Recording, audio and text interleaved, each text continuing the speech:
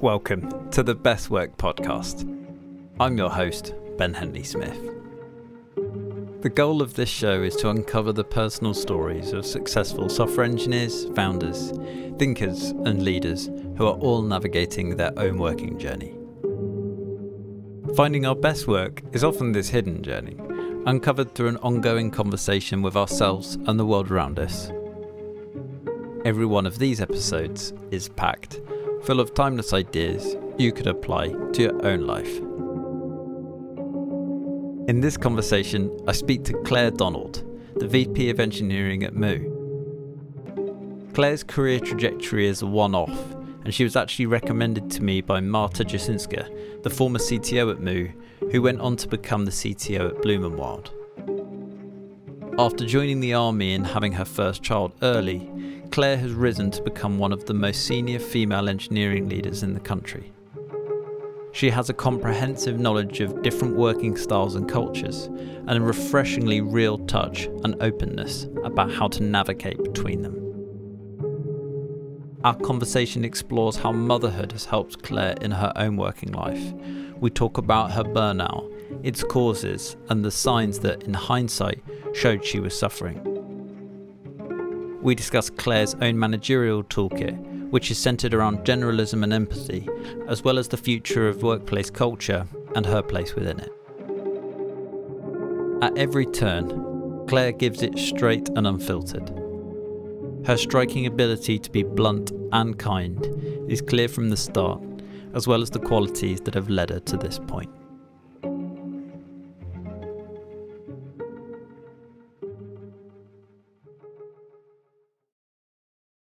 If life is a maze and our job is to figure our way through it, how have you chosen to navigate yours, and how has it changed at different points? Yeah, different points in my life. I mean, I suppose I'd like to go right the way back to when I first started my career, to be honest, because I think when you're younger, you may be a bit more gung-ho and just go with the flow. Like, and I certainly was. I left school when I was 15, straight after I'd done the equivalent of GCSEs.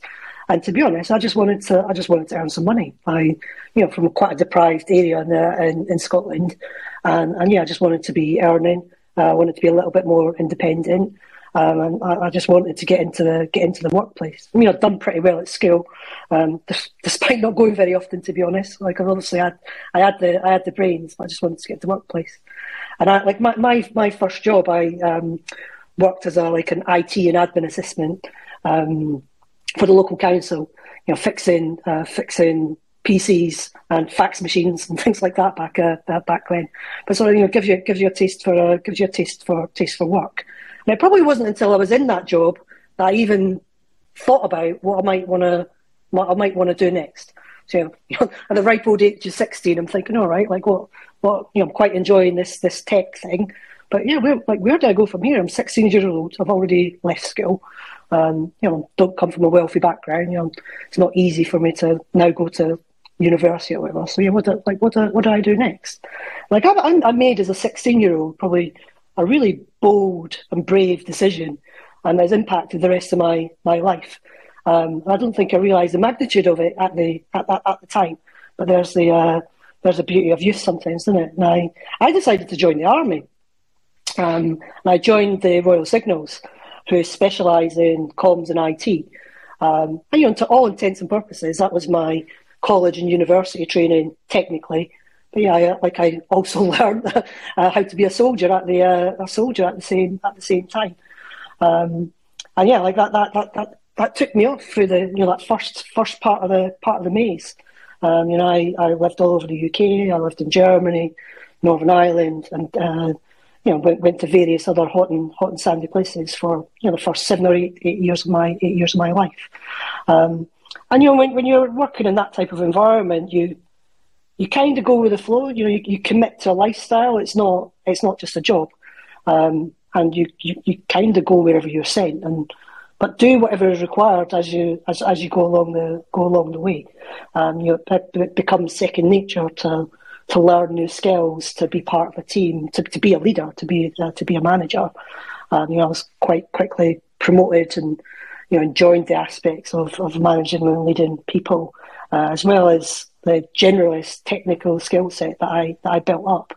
So like I was during that phase of my life, that sort of 7 or 8 years, I was content with the path that I was on and was sort of navigating my career in the army. But that all changed when I had my son. So like again, another sort of big pivotal moment in my life where it makes you stop and think, doesn't it? Like you're in the maze. Like where are you going next? Are you turning left or are you turning right? I decided to turn. I don't know if it's left or right, but I made a sharp turn and I left the army. My husband was still serving. I chose that I didn't want both of us serving in the army whilst bringing up a kid. Plenty of other people did, but it just wasn't for me, to be honest. And so I was 24 by this point. I made another really big, bold decision to leave the army, and I joined Hewlett Packard when I left the army, which. Like I was at the time, I was grateful to find another job. Easy enough, to be honest. Like it wasn't hard at all. Thinking back, I probably should have tried a bit harder to look at my options. But I was content to be joining a sort of well known brand. Having been in the army that long. But yeah, I was 24 then with a 1 year old son, and I was hired as a technical consultant, sort of being interviewed as a network engineer. And this is when I realised that I had skills that I didn't really realise I had. When I got there, I realised that we had all these different teams. We had a network team, a messaging team, a server admin team. Like everyone was a deep specialist, and I was a generalist. Best I was maybe stronger in the infrastructure networking side of things. Like that was when it wasn't even a conscious decision at that moment in time. But it's when I made a stronger pivot into management. Whilst I was, HP were very supportive at the time of being helping me figure out what I wanted to specialise in, and to help train me up and all the likes. And whilst I was given that a ponder, we had all of these like big, huge, complex projects and programs going on, and physical data centres at this moment in time. Hiring loads of people. Figure out how to do migrations, this, that, and the other. And I naturally just gravitated to there and started getting stuff done. And so inside 2 months, I was more of a technical manager, managing a worldwide rollout, a team of 40 people, managing a team of 40 was now my problem. When I reflect back on some of these things, I made some quite bold decisions that had big consequences. I think because I was so young, I guess I wasn't fazed by the gravitas of the magnitude of what I was doing. Do you think that ignorance worked for you? I think so. Like if I had to do some of these things now, I would massively overthink them. And I think that comes with life experience as well, don't you? You have I couldn't say that I didn't have any responsibilities. I had a baby, a mortgage, and he wasn't my husband at the time, but a long-term relationship. It's not as if I was fancy free and had no consequences. But yeah, I guess I was just quite brave, I suppose. Happy to go with things. And that was certainly true in the next sort of pivot that I made as I left HP. So we're in 2008 now, the start of the last big recession. As much as I enjoyed working at HP, they were, it's a big enterprise at the end of the day, and I felt like quite a small cog in quite a big machine. Couldn't see me sort of being there for life, to be honest. And I made the decision to then move into doing contracting work. 18 months out in the army, I could see what the world had to offer. I had a better grasp of where some of my unique strengths lay. My broad generalist technical skill set might not have been good for being a deep specialist, but it was certainly useful when it came to management. Being able to speak to almost anybody about almost anything technical, and then translate and speak to the rest of the business about what we're doing was a pretty useful skill. I can remember my mum saying to me, she thought it was it wasn't a very wise move. As far as she's concerned, I was off temping. Leaving a well-known brand to go off temping. But off I went and done contracting for another 7 years. So I had quite a sort of second career almost in contracting, moving around, doing lots of different roles between engineering management, like engineering director type roles, product management, agile coaching, project and product management. So really exposing myself to all sorts of different environments, different people, different ways of working, different industries. And this was whilst I didn't plot every move that I made, quite often they were via networks. That was a conscious decision for me to do that for a few years and gain lots of different experience and exposure to so many different working environments. By the time I got to 30, in comparison to some of my peers that had been, through the more traditional route of going to university and the like, I had over 10 years management experience, that was really, really helping me stand out. And I did pursue an academic career in a different way. Throughout my time in the army, I built up lots of different vocational qualifications, and as in fact, I started it when I was on maternity leave. I started a degree with the Open University, and it took me 7 years to do part time.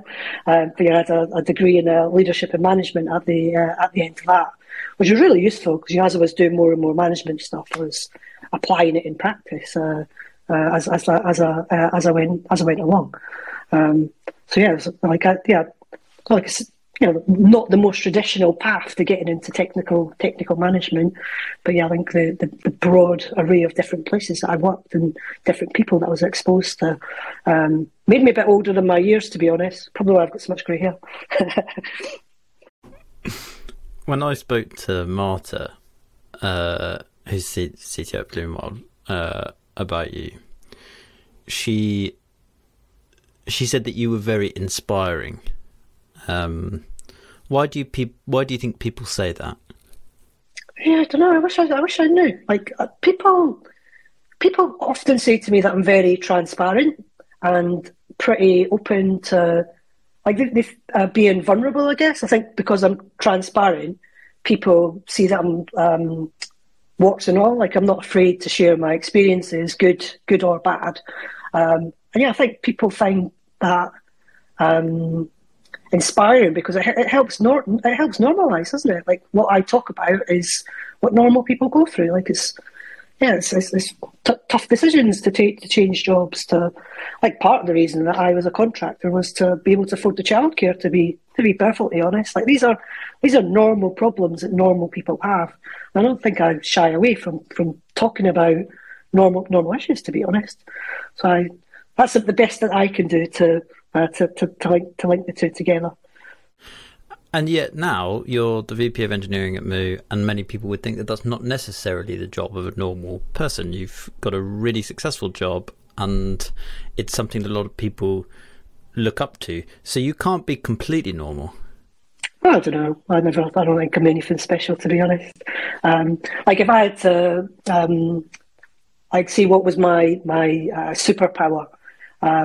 I think that my ability to reach very broad and sort of cut across, I'm a good generalist, I suppose. My specialism has been a good generalist.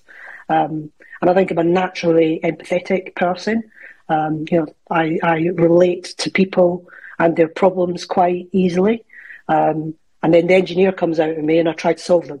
So I think that combination of things is really useful, and it helps me get things done, which in turn is ultimately what companies want us to do, isn't it?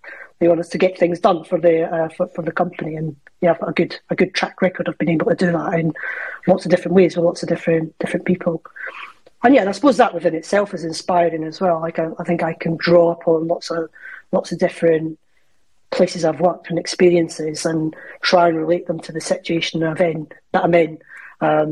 And combine some experience with current context to create a new approach to something. It's getting back to that sort of problem solving thing, isn't it? You said that you're a specialist being a generalist, and I think that the idea of a specialist is deeply rooted in our society because it comes from this division of labour and the fact that we as individuals can kind of share our unique gift with the world, and often that tends to be some kind of specialism. And there are some amazing pros to that.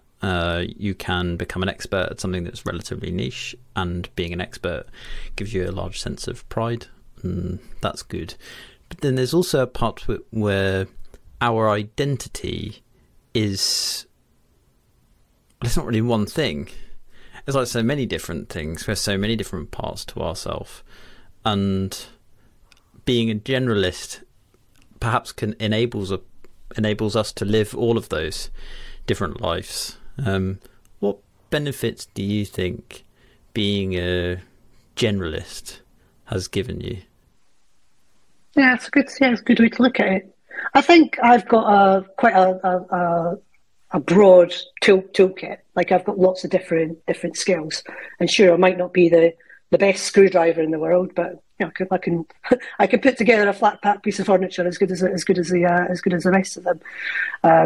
So yeah, I think the benefit of that is that you are able to apply yourself to lots of different situations.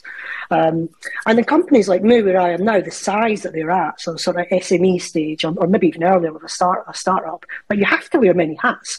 You know, they can't afford, or they're moving too fast to have specialists in everything.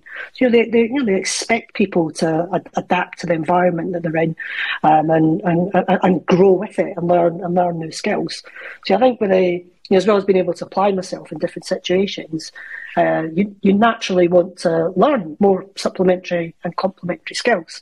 Like one of the things that I still don't consider myself a specialist, but like many other people do. You know, I've put a lot of time and effort into learning facilitation and coaching skills, to complement my management and leadership ones, which not a lot of people do.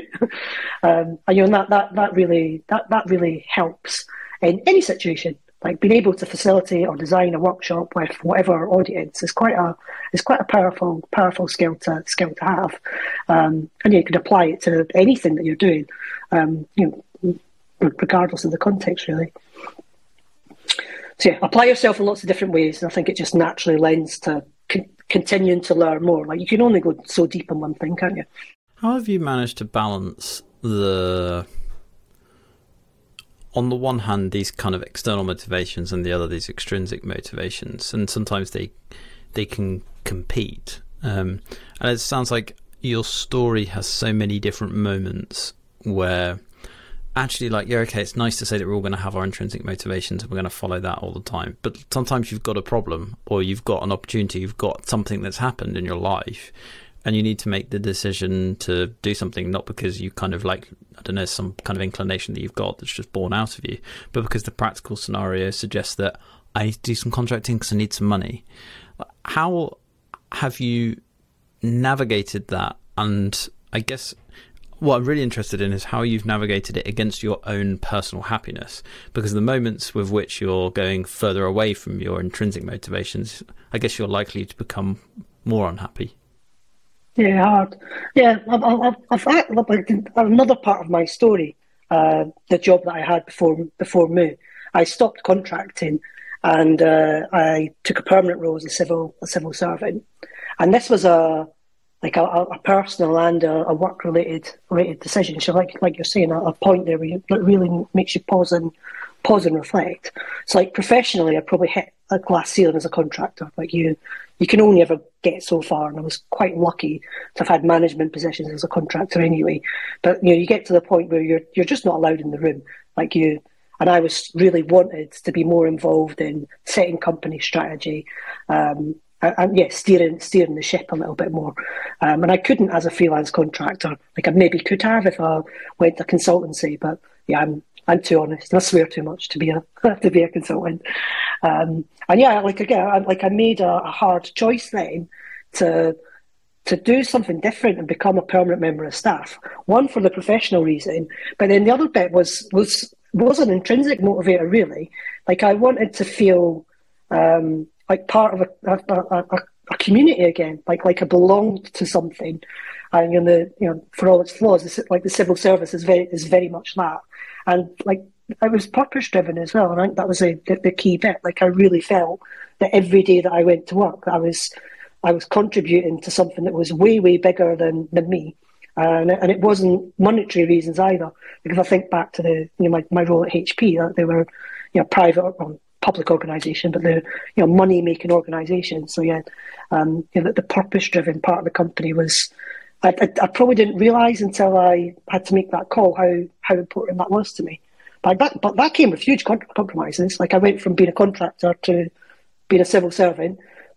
Like I won't say the actual numbers, but it was easily a 40% pay cut. Like it had an impact on my life. And I had to speak to my husband about. He actually was contracting at the same time, so he went contracting in order to fill the gap on some of the money, in order for us to be able to afford childcare. So I could pursue some of my career ambitions.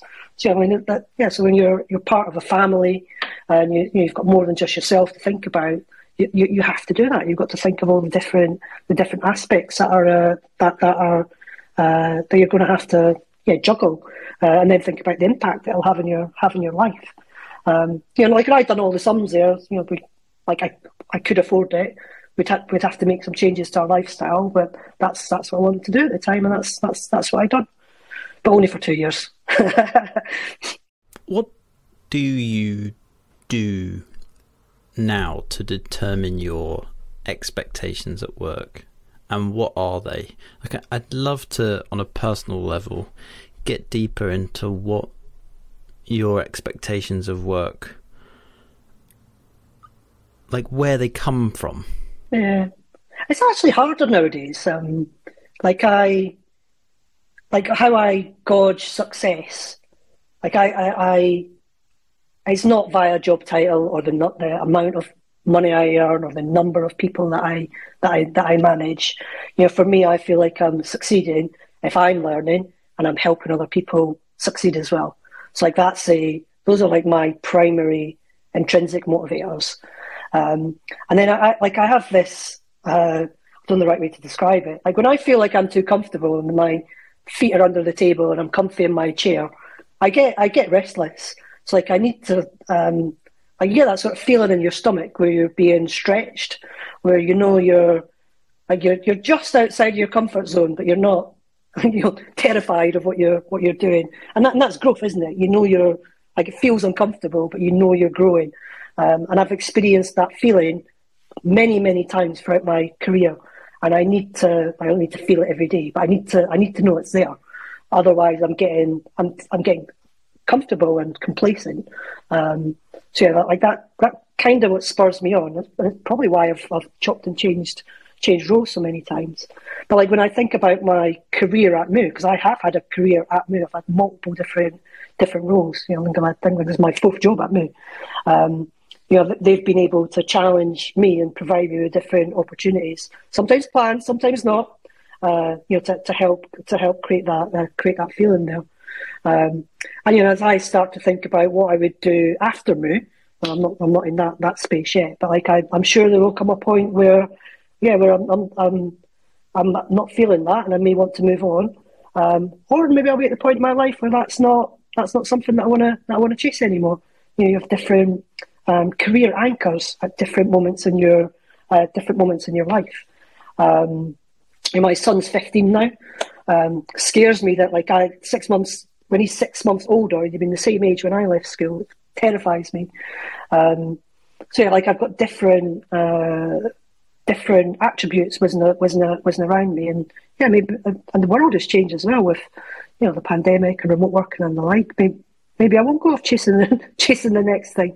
I don't know. That's kind of where I'm at right now. Actually, I'm actively thinking about what the next stage of my career looks like. Be at Moo or otherwise.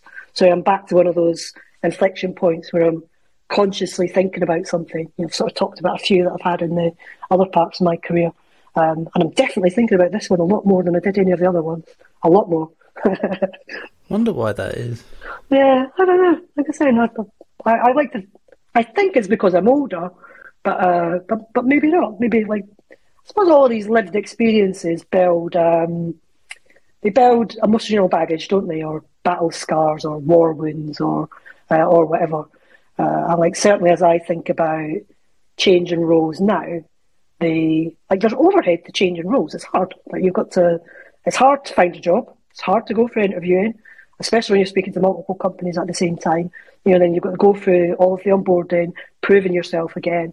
Like it could be a year, maybe even two, to go through that whole process until you're feeling happy and content again. So you've got to really want to do it. And when I was earlier in my career, the overhead was worth it. Like I was changing often, but I was having huge learning opportunities every time I changed. And that's probably less true now. Like I'm not saying that I know everything, but the overhead is going to be pretty big. And yeah, I don't think like I'll always learn something from a new role, but you have to really want to know that there's going to be something in it for me to want to make the leap. And when your current company is offering you all the things that are ticking your motivators, then it makes you think twice about it, doesn't it? Maybe your ignorance was greater when you were younger, and as you've got older, your risk appetite has reduced. Quite possibly, yeah, and that's probably true. And I mean, I've burnt out once, and I've been close to it many times. So I think I've got good reason to be more apprehensive nowadays as well. What was that like? Yeah, it wasn't. It's hard to describe, and at the time, I probably didn't realise it was happening, and I probably went through a period of 6 months where, when I look back, I can see the attributes, the symptoms that were present. Like I was emotional. I'd walk to work crying most days, like that, like for probably 6 months. Like, and I just dried my face off before I went into the office, and that would be that. Like that became like my pattern. Just sort of get the emotion out before you go to work, Claire. And at some point I normalised that, and that's not normal. I think anybody that's cried before they go to work needs to change jobs. But then there was the other trait, which I always keep a lookout for now, is cynicism and negativity. I'm quite an optimistic and positive person, and when obviously everybody has their ups and downs, but when I'm looking at everything through a cynical more than negative, actually, really can't see the positive in anything. That's not normal for me. And yeah, I didn't realise I was like that at the time. But yeah, looking back, I could see that I definitely was. So whenever I see little hints of that creeping in now, I make sure that right, Claire, time to look after yourself. Like something's not right here. Figure out what's the balance. Like, is it like burnout? Like people think that burnout comes primarily from overworking, but there are multiple different attributes, and that's just one of them. And when I think back to that period, it wasn't overwork; it was like me not being involved enough in decisions that impacted me, and it was just frustrating the buggery out of me, like the bureaucracy basically within the civil service. I couldn't handle it, and yeah, like I was quite ambitious and bold in some of the ideas that I was trying to move ahead with, and I made quite a lot of progress actually. But yeah, just like not being able to lobby or be involved and actively shape some of those things, because I'd been a civil servant for 10 years was the primary driver that drove the frustration. That was the primary driver that drove me. I think it took quite a while for me to recover from that, and again, I probably didn't realise. When I think back to when I joined Moo, because I joined Moo after then, I was probably still recovering from burnout at the as I started at Moo. I took a couple of weeks off. I probably should have took a couple of months off, and I wish I did. I'm burnt out or not. Next job I have, I will definitely have a break between roles. But hey, I'm in a privileged enough position now to be able to afford to do that. But yeah, I think like like you asked, what does it feel like? I don't know what it felt like at the time. I was just letting it happen to me, and yeah, I can remember having a particularly cynical conversation with my manager at the time. And I was just like, I can't go on like this. I started looking for a new role, and I found me. So yeah, ultimately, it was that like me realising that I wasn't being myself and true to my normal character, that sort of was a wake-up call for me to do something about it. How's being a mum affected your work and your choice of work and the way that you've navigated this journey? Because it sounds like there's some obvious ones, right? Like just really obvious changes that it's going to make. But it also feels like you might have a better understanding than many, like what the kind of silent things are, both for good and for bad. Yeah, and like those are like they're similar problems, but they're all quite different, aren't they? So like how has me being a mum helped me in my job? Like there are so many skills that you get better at in being a parent that are totally transferable. Like I'm forever telling new mums this, like how organised you have to be get up, get your kiddie up, dressed, fed, out the door, school, nursery, whatever, like all on time, all synchronised, all organised. Like parents are the most organised people in the whole world.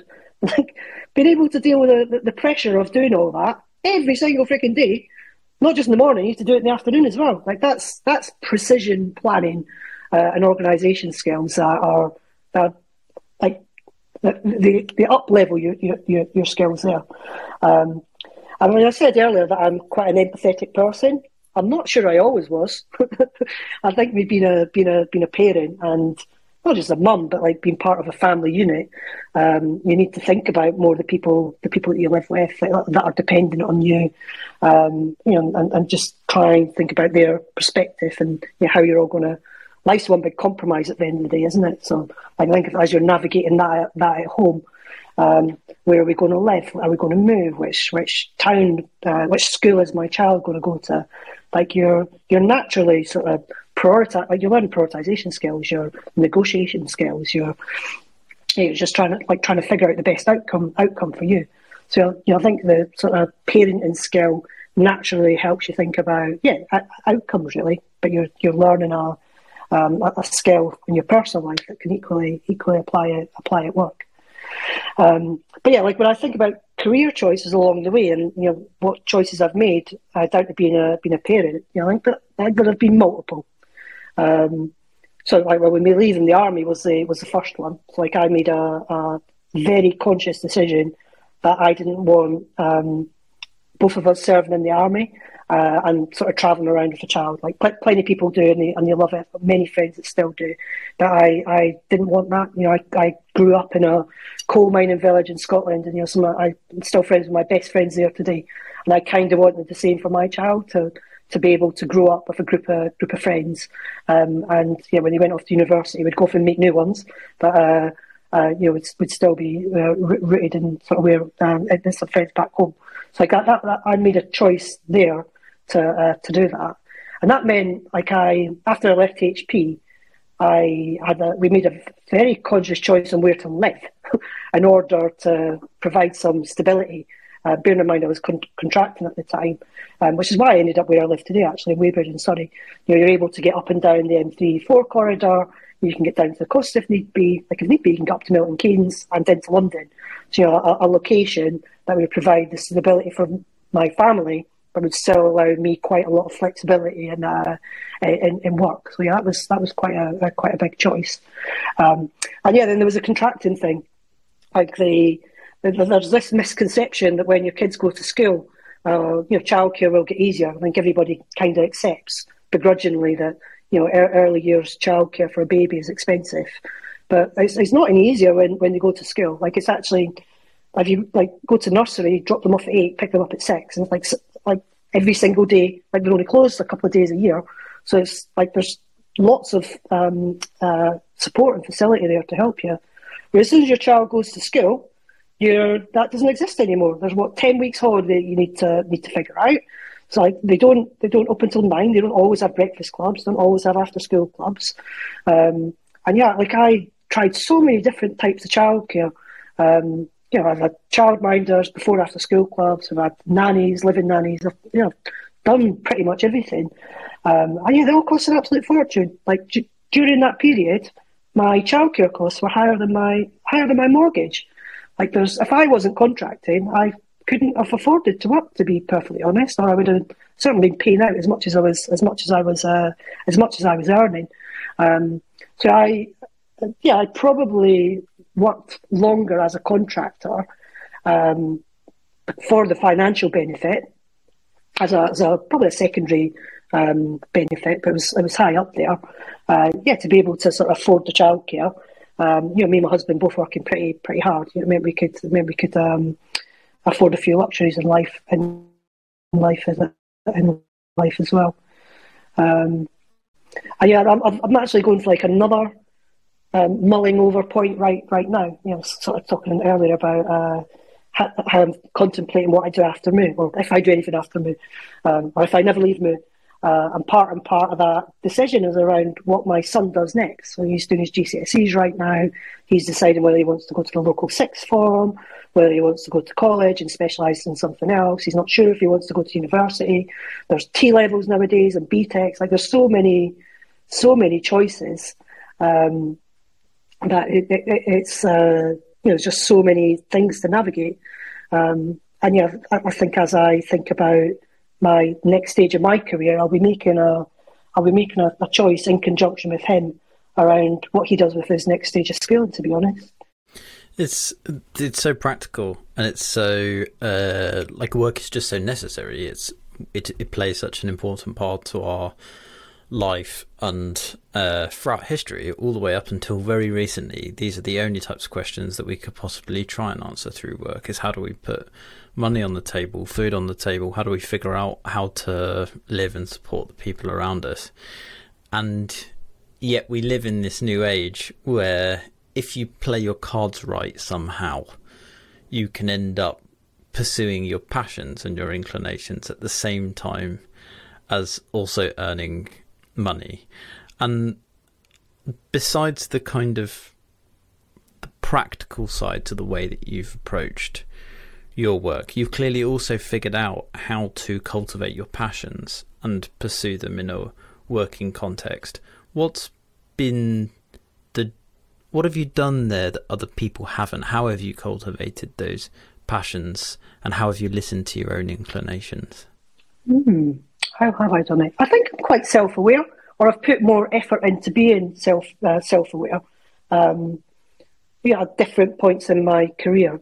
I can remember getting some quite profound impact feedback once, actually, about which this is what got me into coaching and facilitation, actually, about how my passion for a certain topic just meant that I was railroading people, I was talking over people, I was interrupting them, inadvertently manipulating the room to get to an outcome. Mostly because I just wanted to get finished rather than trying to coerce people. And somebody gave me that bit of feedback, and I went off Googling listening skills. All right, I need to listen a bit better. That sort of helped me off, sent me down the path of looking through into coaching and facilitation, so I could handle those moments better. This was maybe 10 years ago, and I think once I'd learnt those skills, it becomes like that retrospective mentality becomes second nature. So maybe without realising it, I apply just as much of those, those concepts to all of my life than I maybe realise. So that sort of self-awareness and introspecting on, am I happy in what I'm doing? How do I balance? Like, if I'm unhappy, what do I want to do about it? Like, don't just sit there and whinge about it. You can do plenty of things. Sometimes it's leaving a job. Sometimes it's navigating the maze inside your existing job. The worst thing you can do is just sit there and be happy about it, isn't it? That might be the thing that I do different. It's take action and acknowledge how you're feeling, and then take action upon it and actively think about what your actions might be. And sometimes just making the conscious decision to be, all right, this is uncomfortable, but it's fine. That's still a conscious choice to have, do nothing. Make your do nothing choice a choice rather than just coasting. So I don't think I just coast along much, or I might do for a few months, but yeah, I'll stop in and check in with myself pretty frequently. It sounds efficient and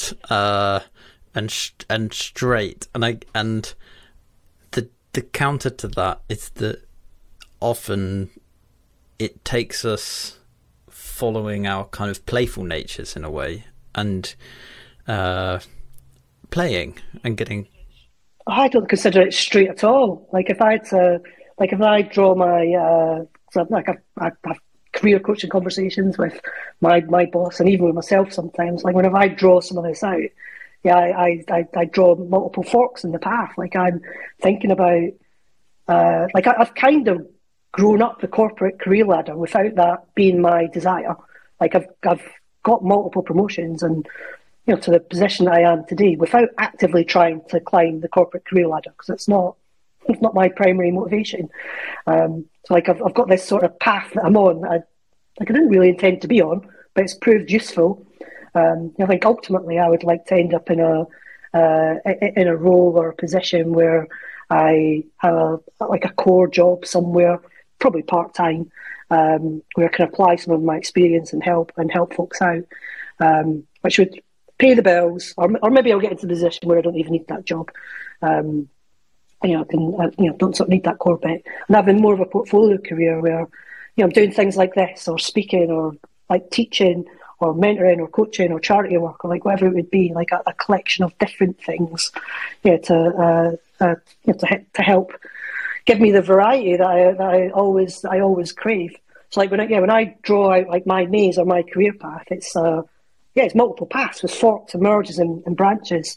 And when I talk about introspecting and self-reflecting, I think about these paths in my head, and like have I gone so far down one that I'm like I can't turn around? Like is there a way to cut from one to the other? Like I like my third path would be at some point I could see myself running my own company. Like I don't have an idea just yet, but I'm pretty sure one day it'll come to me. And all the skills and experiences that I've gained over the years will help me in doing that. So yeah, it's one big messy path, isn't it? Or it has been for me. That's the way I treat my life and my career. Rather than it being a stepping stones or a ladder that you need to climb, because I think that's just the nature of life, isn't it? How would you say that for you, your work becomes meaningful? How does it become meaningful for you? Yeah, this is I don't know if it's a tough one, because I think as I left the public sector, because I spent quite a long time working in the public sector, I had to think about this question. Like when you're in the public sector, it's easy to find your purpose. Like you know you're doing something for a greater good. And I was really worried when I left the public sector that I would not be able to adapt to, I don't want to call it a corporate environment, but like a different type of environment. And I had to question myself on this when I joined Moo. Like, is it enough? And the thing that flipped for me, and then I realised what's important to me. As I was waiting to join Moo, my manager at the time sent me a surprise package, and it was a package of our Lux note cards, and she'd handwritten a little note in there saying, "You're welcome to the team," blah blah blah. But like I didn't know what this package was, so I'm opening up the package, and it's in this beautiful, like gorgeous little box that we sell. So I'm opening it up, still thinking, what the heck are these? I open it up, and there's a note card in there, and there's a little note. Like, the note that my boss had left me was nice and special, but I was more in awe of the product. Like, I was like, look, these are amazing. Like, I'm going to work for a company that makes these. And like, I had a smile on my face, and I was picking them up, and I was looking at them all and the colours and tapping the quality and how beautiful the box was and the packaging that came in. And I just thought, like, our customers must feel like that. And I remember that now. Like our company mission is to be great design for everyone. And I remember now the feeling that I felt the first time that I'd seen a high quality, well designed product and how it made me feel. And I imagine our customers feeling the same.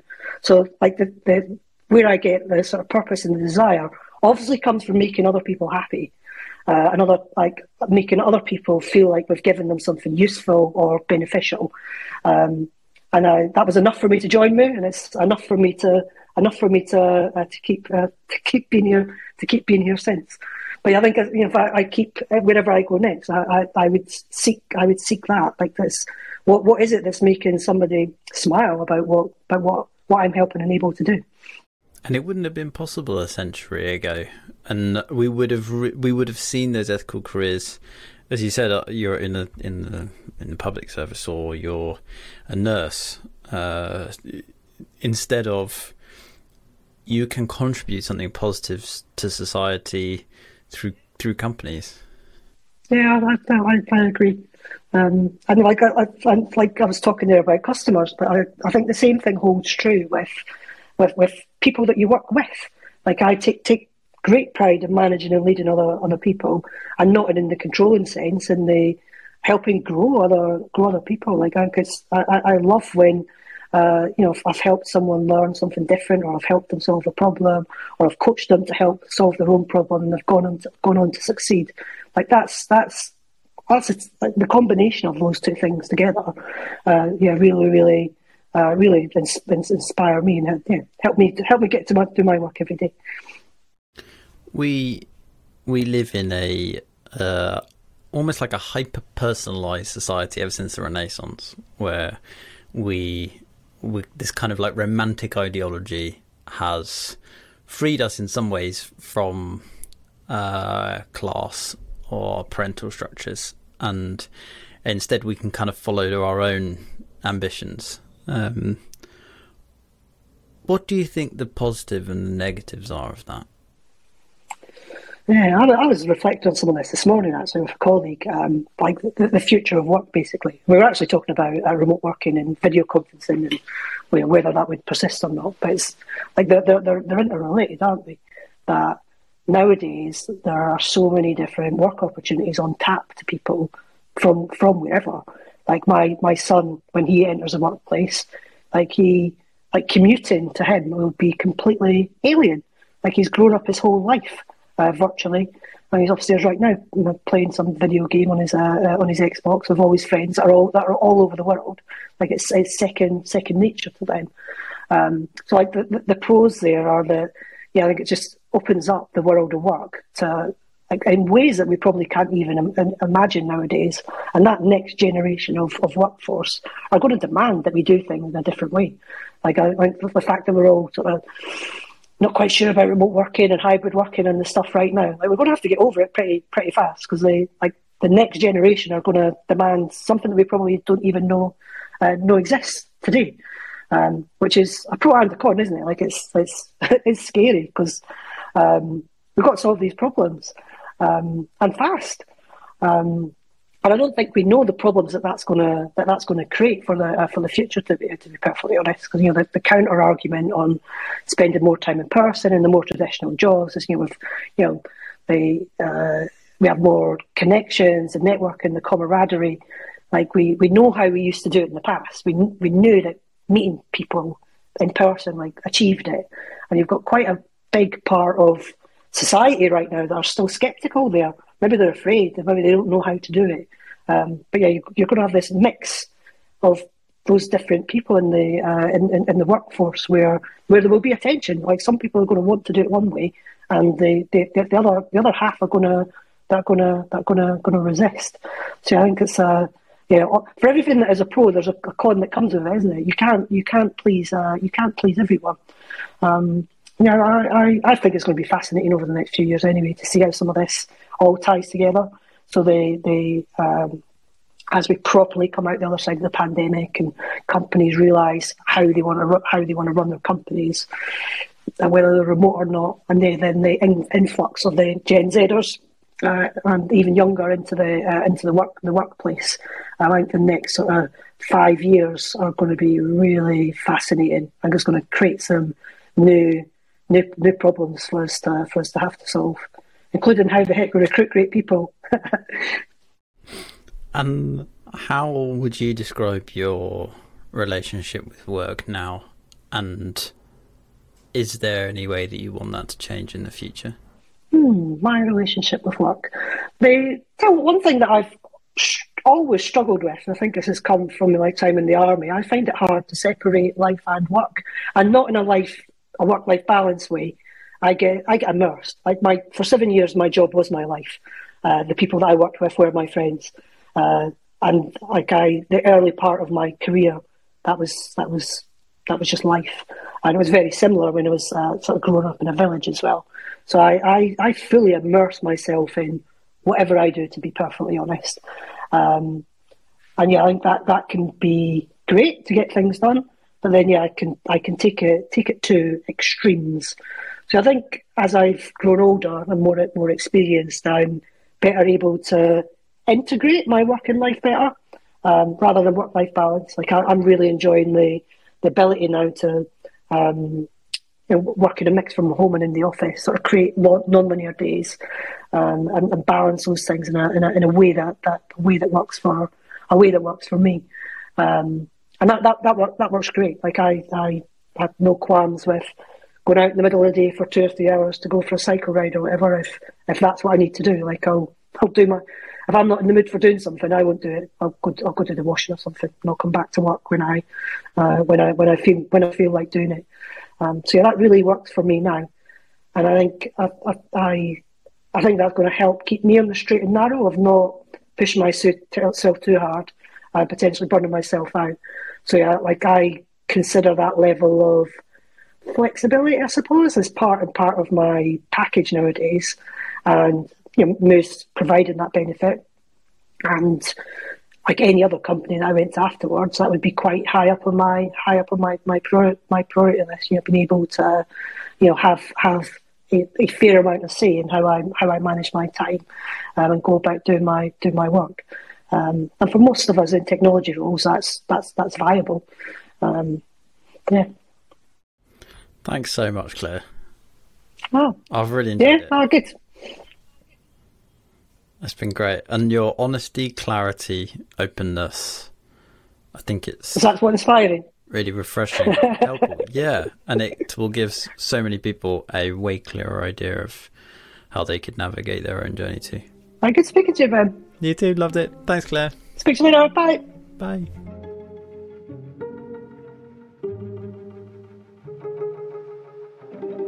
The Best Work podcast is produced by the team at Cord. I'd love your advice on how we can make sure the Best Work podcast is having a profound impact on the way we all pursue our best work. Email me at ben@cord.co. You can also find a transcript of this conversation, insightful video content and more at cord.co/insights. Thanks for listening.